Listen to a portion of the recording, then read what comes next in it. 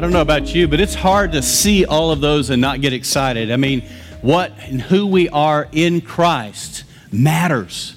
Amen. The fact that we are the aroma of Christ, we're actually the sons and daughters of the Most High God. That is who we are. That is who you are. This identity piece came clear to me many years ago, and I told that story last week. And if you've not listened to the messages in the series, I would encourage you to go back and pick them up, because we're building line upon line, verse upon verse here through the book of Colossians. The series is called Identified. And the whole idea here is understanding who and whose we are and discovering that. We want to discover who we are in Christ, because that changes everything. For me, it shifted everything. I remember it was a number of years ago, and I thought I needed reading glasses. I'm talking about, I was in my 20s here. So my uncle was like kind of humoring me because he knew a guy who had a lab where they made glasses. You know how those go. Know a guy who knows a guy? So I go to this lab in Lubbock. It's one where they do the glasses. And this guy walks me out, and he says, "Hey, I made your glasses for you. I want you to walk over to this window with me." So we walk over to this big plate glass window. And he says, "Okay, just look out over there." So I'm looking across 34th Street there in Lubbock, and I'm seeing everything. And he says, "Now put those glasses on." I put the glasses on, and it's like literally going from an iPhone 4 to an iPhone 10X Plus. I mean, it's like going from the old Sony Trinitron that my parents had that weighed 7,000 pounds to the 65-inch curved screen Samsung that some of you own, and I will someday. It's like that, where you're all of a sudden life's in 4K. I mean, everything had definition. I put those glasses on, and it was like trees had branches and leaves. Trees were green. Did you know that? Green. Even in Lubbock, they're green when you can see. And what happened to me as I realized, as I processed that off and on through the years, is that sometimes we don't know we're blind because we're blind. Sometimes you don't know what it's like to feel good when you've been sick for so long, that becomes the normal. And then when you feel good again, it's like, oh my gosh, I've been born again. Same way with sight, same way with feeling better. Sometimes we just don't know how bad we are, how far diminished we are from what God wants us to be. And on this identity piece, having walked this track for 35 years, having met thousands of followers of Jesus who are like Woody in Toy Story 2, who did not know who he was, that he was beloved, that he was actually famous, and that kids all around the world thought he was the best thing ever, but he didn't know who he was. And here's the problem.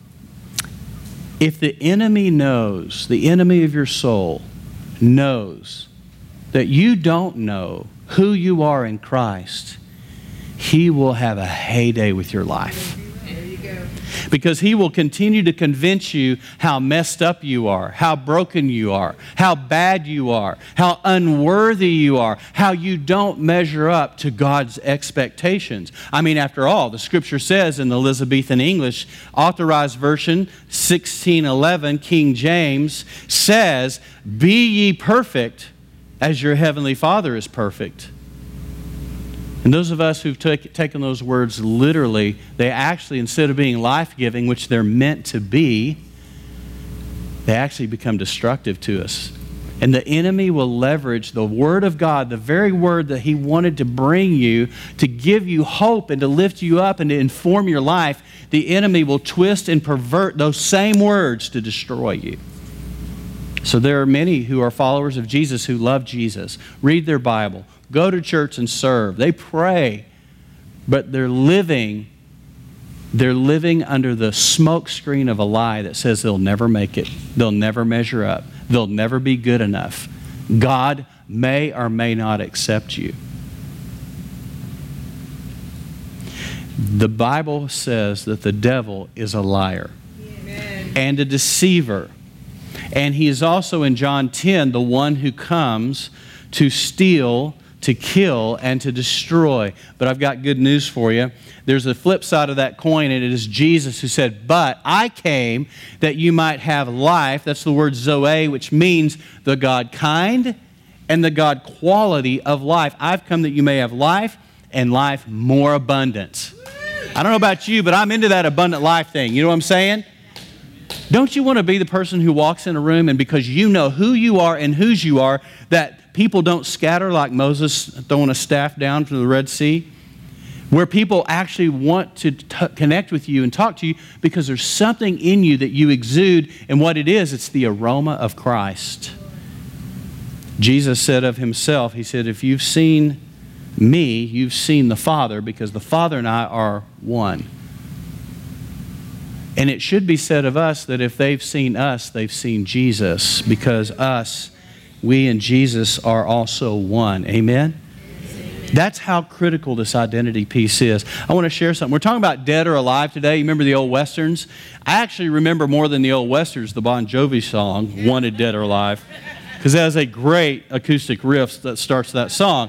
So I think of that more than I do the old Westerns. But the idea, dead or alive, and back in the old Westerns, they would say, I need you to bring that boy in, dead or alive. And then, dramatic music, right? Cue dramatic music. And it'd be like, oh, dead or alive. It didn't matter how they get him. They just want to get him. But a lot of believers are living in almost like, are you dead or are you alive? Because there's not a lot of in between. Wow. Not a lot of gray area on this one. Are you dead or are you alive? And we're going to look at the scripture and unpack a couple of scriptures here that I hope will help you in this idea of discovery. So listen to this little quick review. Week 1, we talked about this, that you as a follower of Jesus are free from accusation. Amen. That's huge. Is there not an accuser that speaks to you when you look in the mirror? Is there not an accuser who speaks to you when you try to worship, maybe push your own boundary just a little bit, and he says, oh, who do you think you are? You're just trying to get people's attention. You just want people to see you wait. You know what I'm saying? There's an enemy. You know why I know that? Because he speaks to me too. Who do you think you are? We're free from accusation. Listen to this, Colossians 1:22, in the body of his flesh. That's Jesus himself. Through death, Jesus' own death, here's what he does. He presents you. He takes you before the Father, not the great Oz at the end of the corridor that's scary and frightening. I'm talking about the Father God, the one who loves you, the one that was on the porch waiting for his son to return, and who bailed off the porch, and the Bible says, and God ran to his son to meet him.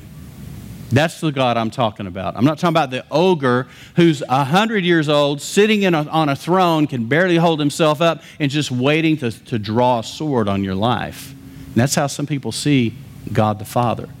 So I'm talking about the one who loves you. And here's what Jesus does. He presents you holy, that means set apart, blameless, and above reproach in his sight. That is how the Father sees you. Holy, blameless, and above. I didn't say, do you feel holy? Do you feel blameless? And do you feel like you're above reproach? That you're above the line? No, it doesn't have anything to do with that. By the way, how were you saved? By grace through what? Faith. Guess what? That's how we live this thing out too. So we accept what God's Word says about us and what Jesus says about us and what Paul says about God saying about us, and we say, then that's me. If this is how God sees me, then that is how I am, and it is who I am. Who I am is not my actions from 10 years ago, 15 years ago, 24 hours ago. That is not me. Those are things I do, but who I am, I'm defined by Jesus himself. I'm defined by the Father. I'm defined by the Scripture. And here's what the Scripture says about me. It says I'm holy, blameless, and above reproach. That doesn't make me want to be arrogant. It makes me in agreement with the Word, and it actually brings humility. Because all you can do after that, and when the ball drops on this, all you can do is basically be grateful. Thank you, Lord. Thank you, Lord. Thank you, Lord. That's the majority of my prayers. Thank you. Week 2, we talked about this last week, and I encourage you to go back. You're leaking again. We need to be of those who leak out life everywhere we go, and we literally are sliming people with the grace of God everywhere. You know, Bill Murray, Ghostbusters, he slimed me. That's where I got that. So, anyway, keep moving. So, to them, God willed to make known what are the riches of the glory of this mystery.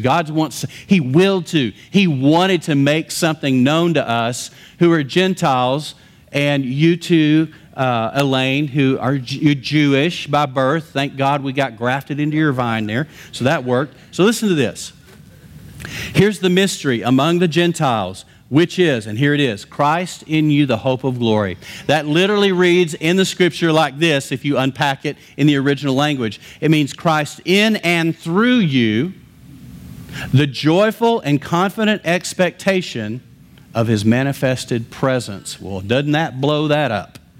It makes the Scripture come alive because that is how we are. So we've been tracking along in the book of Colossians. Listen to this by Dan Stone. He wrote, had some writings and teachings, and then a guy named David Gregory came and took those and put them into a book after David passed away. Listen to this. He writes this. And this book, The Rest of the Gospel, is one of my favorite books on the planet. This book, even though I'd been walking this track for a long time, it put it all into one thing that helped me understand it. Until we know union, we are constantly confronted by the illusion of separation. God is up there. I'm down here. How do I draw close to God? Give me a plan. Give me a program. Plenty of people are ready with the answers, he says. Quote, read your Bible, pray, study, witness, tithe, take communion. Here are the plans. Here are the programs. 3 steps to peace with God. 5 steps to getting it all together. That sounds like the cover of a Cosmo magazine. 7 steps. 7 steps to bliss and happiness. And by doing all these externals, we think somehow we're going to, climb the ladder to Him. But it's like the old cliche, you spend your life climbing a ladder only to find it's on the wrong building. He says, but once you know your union with God, there is nothing left for you to do. That is hard for us to swallow when you come from a works-based theology that says, I've got to earn God's approval, I've got to make Him happy, I've got to please Him, because if He's not pleased, I'm in trouble. And listen to this. Oh, you may still do some of the outer things, the things that were listed, but you aren't doing them to get close to God. You and God are one, and there is no more separation. Isn't there this attitude that He's up there and Jesus is my buddy, He's my friend, we can get along, I can relate to Jesus, but God, He's like the old guy up there in a chair who's mad at everybody. He's like the Grinch who stole Christmas. Or the Holy Spirit's like this vapor or mist that when you go to Six Flags, they have those misters everywhere, and you walk through it and it's like, oh, what was that? That felt good. That's the Holy Spirit, right? We tend to take the Trinity, by the way, the word Trinity is the words put together, tri-unity, 3 in 1. You've seen one, you've seen them all. You've seen them all, you see each one. So we've got to, it's hard to wrap your mind around, and some things you take by faith and go, I don't get it, but I'm getting it. I don't get it, but I'm grabbing hold of that because it's the truth and it's the Word. And so when you see one, you see them all, you see all of them, you get one. Jesus said, if you've seen the Father, if you've seen me, you've seen the Father. You know what that says to me? Brian Zahn wrote a great quote on this. He's preaching on it this weekend out of the book of John. And he literally said this. He said, God is just like Jesus, and Jesus is just like God. Now, some of you are going, well, that's not that deep. Oh, yes, it is. See, because of our separation mentality, we've made God into something He's not and Jesus into something He's not, and somehow there's this great chasm between the two. They are one. They are one. When you get that, it's suddenly you read the Gospels and you see what Jesus did, how He handled people, how He loved, how He had compassion. You know, neither do I condemn you. Just go and sin no more. And then all of a sudden you go, wait, that's God. That's God the Father through the Son speaking that, and it begins to shift your perspective. Identity is critical. So listen to this. We're going to start in Colossians chapter 2, verse 1. I'm going to buzz fairly quickly, little quick review on Colossians. It's actually the city is Colossae, and it's in the edge of Asia Minor, which would be modern-day Turkey now. Paul had been imprisoned for preaching the gospel. Duh, he does that a lot, right? So from a prison cell, he has time on his hands, and Timothy and some of the other disciples and the followers of the way are actually coming to Paul and reporting on the different churches. So Paul is sort of grounded in a sense, but he still has these conversations, ongoing visits. Timothy is attending to him. So one of Paul's disciples, named Epaphras, actually goes out after hearing the gospel, getting born again, getting discipled by Paul within that 2-year span, goes out and what? Goes to seminary? Goes to Bible school? No, he goes and plants a church. All you need is a Bible and a passport. Just go. He took it literally. Jesus said, go therefore and make disciples. So I'm going to go. So he goes back to his hometown of Colossae, thriving city. It was a metropolis at the time. And he starts a church, and that church begins to thrive. Now, Paul gets word back through Timothy and others that they're having some problems because, again, these are all brand new churches. And I'm telling you, people want to come along and derail things as they get started. And so that's what's happening. And that brings us up to where we are. Don't forget that when Paul was in Ephesus for 2 years, that because of a 2-year time of spending in one place, all of Asia, the scripture says, all of modern day Turkey, all of that area, the Bible says, heard the gospel, heard the good news. That was the fruitfulness of this mission. This is in the middle of that. This is that. And here's what's happening. Paul says this, I want you to know how much I've agonized for you. He loved the Christians at Colossae, even though he didn't know them personally. And for the church at Laodicea, we read about that church in the book of Revelation. And for many other believers who have never met me personally. He's saying, I've heard about you, I love you, and I labor, I pray over you, I agonize over you. Verse 2, I want them to be encouraged and knit together by strong ties of love.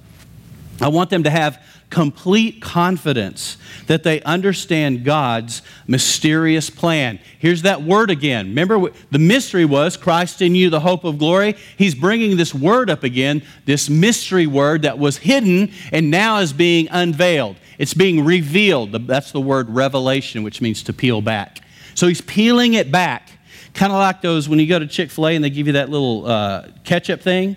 Have any of you ever squirted ketchup on you opening one of those? Nobody? I'm the only one? Wow. Okay, thank you for that hand in the back. So he says this, I want them to have complete confidence they understand this mystery, this packet, this mystery, peeling it back. He says this, and here it is, Christ himself. That's how deep this is. The mystery is Jesus himself. And if that's not enough for you, then we have a problem.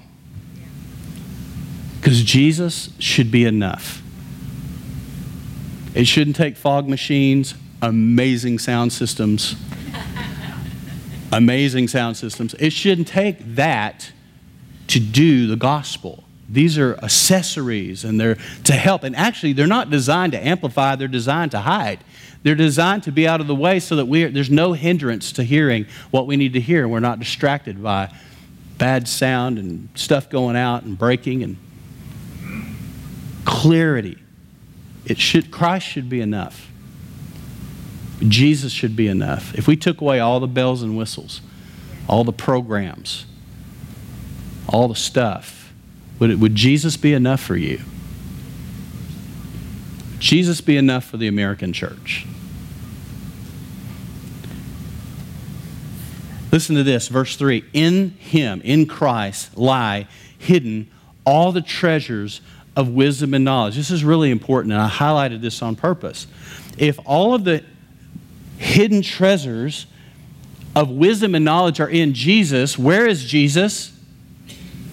He's in two places. Not a trick question. Two places. First of all, Christ in you. We were already told that, right? Christ in you, the hope of glory. So Christ is in you, which means all the hidden treasures of knowledge and wisdom are where? Ooh, turn to your neighbor right now. I know you love it when I do this. Turn to your neighbor right now and say, he is definitely talking about you. Don't add anything to that like, but I wish you would mine it out, or I wish you would get it. I wish you would connect. Don't go there. Just keep it simple. Keep it simple, saint, right? So here's the deal. All of that is in Christ. All of that is in you. Where is Christ? He's in you, but he's also seated where? At the right hand of the Father. Ephesians chapter 2 says as he's been raised up, we've been raised up together, seated in Christ. Where? in heavenly places. All right, short version of this, there's a line. And there's above the line where God sees the end from the beginning. And man, we are perfect, we are complete, we are whole, all of those things. But then there's the below the line. That's the world of matter, the world of where stuff decays and breaks. It's a fallen world that we live in. There's above the line, below the line. And listen, they coexist at the same time. Good luck wrapping your mind around it. It just is. And there are things that just are. And you can blow your mind if you want. I've done it many times. If you want to pontificate about that, it's great. You want to think, but here's the deal. There's two worlds' existence at the same time. It's not dualism. Don't get off on that. It is literally the truth that we are already whole and complete in Christ. Listen, look at what the Scripture says. He says this, I am telling you this so no one will deceive you with well-crafted arguments, because bad doctrine was starting to come in, and he was defending. He says, for though I'm far away from you, my heart is with you, and I rejoice that you are living as you should, that your faith in Christ is strong. He says, and now, just as you accepted Jesus Christ as your Lord, you must continue to follow him. Here's how we accepted Jesus. By grace through faith, Ephesians 2. By grace through faith. That's how we accept it. How do we walk this thing out? By grace, say it, faith. The same way we came is the same way we walk. The same way we came is the same way we go. By grace, through faith, we continue to walk. That means I didn't come to Jesus because I felt a warm fuzzy. Maybe you did, yay for you. I didn't. I came by faith. I came by grace. The only thing I felt was when I prayed to receive Jesus leaning over the hood of that pickup on a spring night, it was like somebody had taken shears and cut a backpack full of lead off my shoulders. I didn't get a warm fuzzy. I didn't hear an epiphany of angels. I didn't see anything. I just felt free. Like, wow, what just happened? I felt lighter. That's what I felt. But here, the bottom line is this. It wasn't even about what I felt. That was a result. What I felt was more about what I happened to know suddenly. That Jesus was Lord. He was who he said he was, and he died for me. And if there was one person on the planet, he would have done it. And that's what I felt, but it's really more what I knew in the moment. It became real to me. It's called revelation. I understood. I didn't understand all of it, all the dynamics. I just knew he died for me. And that I needed to, whatever that meant, you can say it 100 ways. I needed to step over the line and go all in with him. And that's what I did. And then the journey began. Here's the beauty of it, though. The moment I did that, I was already complete and perfected in Christ.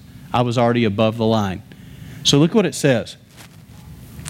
He says, this is what you should do. You must continue to follow him. He says, let your roots grow down into him and let your lives be built on him. That's ongoing. That's the process of sanctification. It's discipleship. It's the ongoing growth. It's us on the journey together. Then your faith will grow strong in the truth you were taught, and you will overflow with thankfulness. My gosh, when you really get this, all you can do is pretty much say, thank you, Lord. Thank you, Jesus. Thank you, Lord. Thank you, Jesus. And I always say, Lord, I know I sound like a broken record, but thank you. Thank you. Thank you. Thank you for salvation. Thank you. And then when the bad days come, the hard days come, you know what I say? Thank you. Please stop it. Thank you. Enough's enough. I've learned. I've got the lesson. I try to short. It never happens, but I try. I'm thankful he loves me as I am. Amen? But he's not leaving me there. Listen to this, verse 8. Don't let anyone capture you, take you captive, with philosophies and high-sounding nonsense that came from human thinking and from the spiritual powers of this world rather than from Christ. Now he says this, for in Christ lives all the fullness of God in a human body. This is when Jesus, this is a reference to the same principle where he told his disciples, if you've seen me, you've seen the Father. In other words, everything I am is everything he is. You realize how massive that is? How huge that is? And listen, verse 10, so you also are complete. Let's just stop there, pause. Jesus, Paul, says this, that because you're in Christ, you are now complete. You know what the word complete means? It means whole. It means integrated. You are now integrated because of Christ. Because you're in Christ, you're now integrated. You're whole. And you're thinking to yourself, oh, you don't know me very well. I know I don't, but Jesus does. In fact, He knows everything about you. And here's where He sees you. He sees you above the line. And He sees you complete, whole, perfected. He sees the end from the beginning, and He looks at you and He says, oh, I'm so pleased with you. I so love you. Yeah, you're one hot mess, but oh, you're my one hot mess, and I love you. I love you. In spite of your actions, because you're not defined by your actions, you're defined by what I say, because He is the truth that makes us free. And so what He tells us is truth, not what's going on down here below the line. You say, well, Pastor Jimmy, that's just an excuse to go blow it then. That just gives me a license to sin. You don't need a license to sin. You're going to do it anyway. This idea, this mentality that be careful on that grace stuff because, man, people have a runaway. They're already having a runaway. Have you looked up lately? Everybody's already screwed up. We're already blowing it day in and day out. They don't need a license or permission. What they need permission to do is breathe, live, and take off this shackle that they've been carrying called religion and walk in freedom in Christ and go, feels good to get that off of my neck. That's what we need. And then here's what happens. It's the craziest, backwardest thing ever. That was a West Texasism. It's the backwardest thing ever. It is this. Once you're free, you don't want to do that stuff anymore. Amen. It starts to drop off of you. And that doesn't happen all at once, by the way. This is a process. It starts to fall off. It starts to fall off. And suddenly you find yourself free from something that's been besetting you for decades. You go, wait, what happened? Where did that go? You didn't even notice because it just dropped off. See, when we get so focused on Him, we can walk on water. Hey, check it out in the Bible. Peter got out on water, and as long as he was focused, everything else just went away. Even the laws of gravity, even the laws of physics. He defied everything when his eyes were on Jesus. So here's what we're going to end with. So also you complete through your union with Christ. We're complete through our union with Christ, who's the head over every ruler and authority. Last week I didn't go there, but I want to go there this week, and that is this. We're going to end with a prayer. I'm simply going to invite you to embrace your identity in Christ as the truth that makes you free. And we're going to do it through a prayer, but it's the mentality of that doesn't mean you feel free. You don't have to feel like it to do it. We walk by faith, by grace through faith. By the way, grace means empowerment, not just swinging in a hammock on a spring day. Grace means God's power, God's strength, God's ability, and God's favor to do what you cannot in and of yourself do. That's what grace, that's what I'm referring to. That power to do what you can't do in yourself, He brings it by grace through faith. That's how we do it. So I'm going to ask you to do something. Pray a simple prayer. I'm going to lead you in it. And it's simply to receive what He says about us instead of what the mirror says about us or our mind says about us or some very well-meaning but very misguided individual said about us or what some terrible person said about us. And I'm going to ask the Lord to create an allergy. I'm going to ask the Lord to give you an allergy to allergic people, to negative people, so that we can get above this stuff, because that's where we're called to live. Anybody here need to be allergic to negative people? Hallelujah. Let's pray. Let's all stand together. Just stand to your feet. We're going to pray this prayer together. I'm going to ask you to do something. It's maybe a stretch for some of you. I'm just going to ask you to put out your hands like somebody's going to lay something in your hands. Just palms up, as Richard Foster calls it. Just palms up. All it is, it's a posture of openness. And you can do this by faith. You don't have to feel a thing. I'm not asking you to feel anything. I'm asking you to faith it. I'm asking you to lean in and just say, Lord, I don't get it completely, but I want to receive what you have for me. And if this identity thing, if it is what this scripture just said, I want that. So you're not wanting what Jimmy says, you're wanting what the scripture says. And that's our guide. So Father, I stand here with these amazing people. The ones that you look at, you see holy, blameless, and above reproach. You see them as unaccusable. You see them as set apart. You see them as beautiful. Lord, you see them as whole and integrated and complete in Christ. And you see them above the circumstances, not below. So, Lord, I come before you with my friends and family here right now with our palms up, and we say, Father, Father, I embrace by faith. In fact, just pray this with me. Say, Father, I embrace and I welcome and I receive my identity in Jesus as defined through the Scriptures by faith in Jesus' name. Amen. Whew, somebody should just take a breath. Because I believe what happened for some, and I believe possibly all, is that a shift just occurred in the trajectory of the rest of your life. The rest of your life. Something just changed. So let me pray us out. Father, in Jesus' name, I thank you for every person here. Take this word and seal it in our spirit as we, by faith, embrace who we are in Christ as opposed to what anyone else or anything else or even our own minds accuse us of. Father, we're not defined by those things. We're defined by your word. And we lean into that and welcome it and embrace it. And now teach us and help us develop what it means to walk this out by grace through faith. In Jesus' name, everyone said, amen. Good to see all you new people. Blessings to you. Have a great day.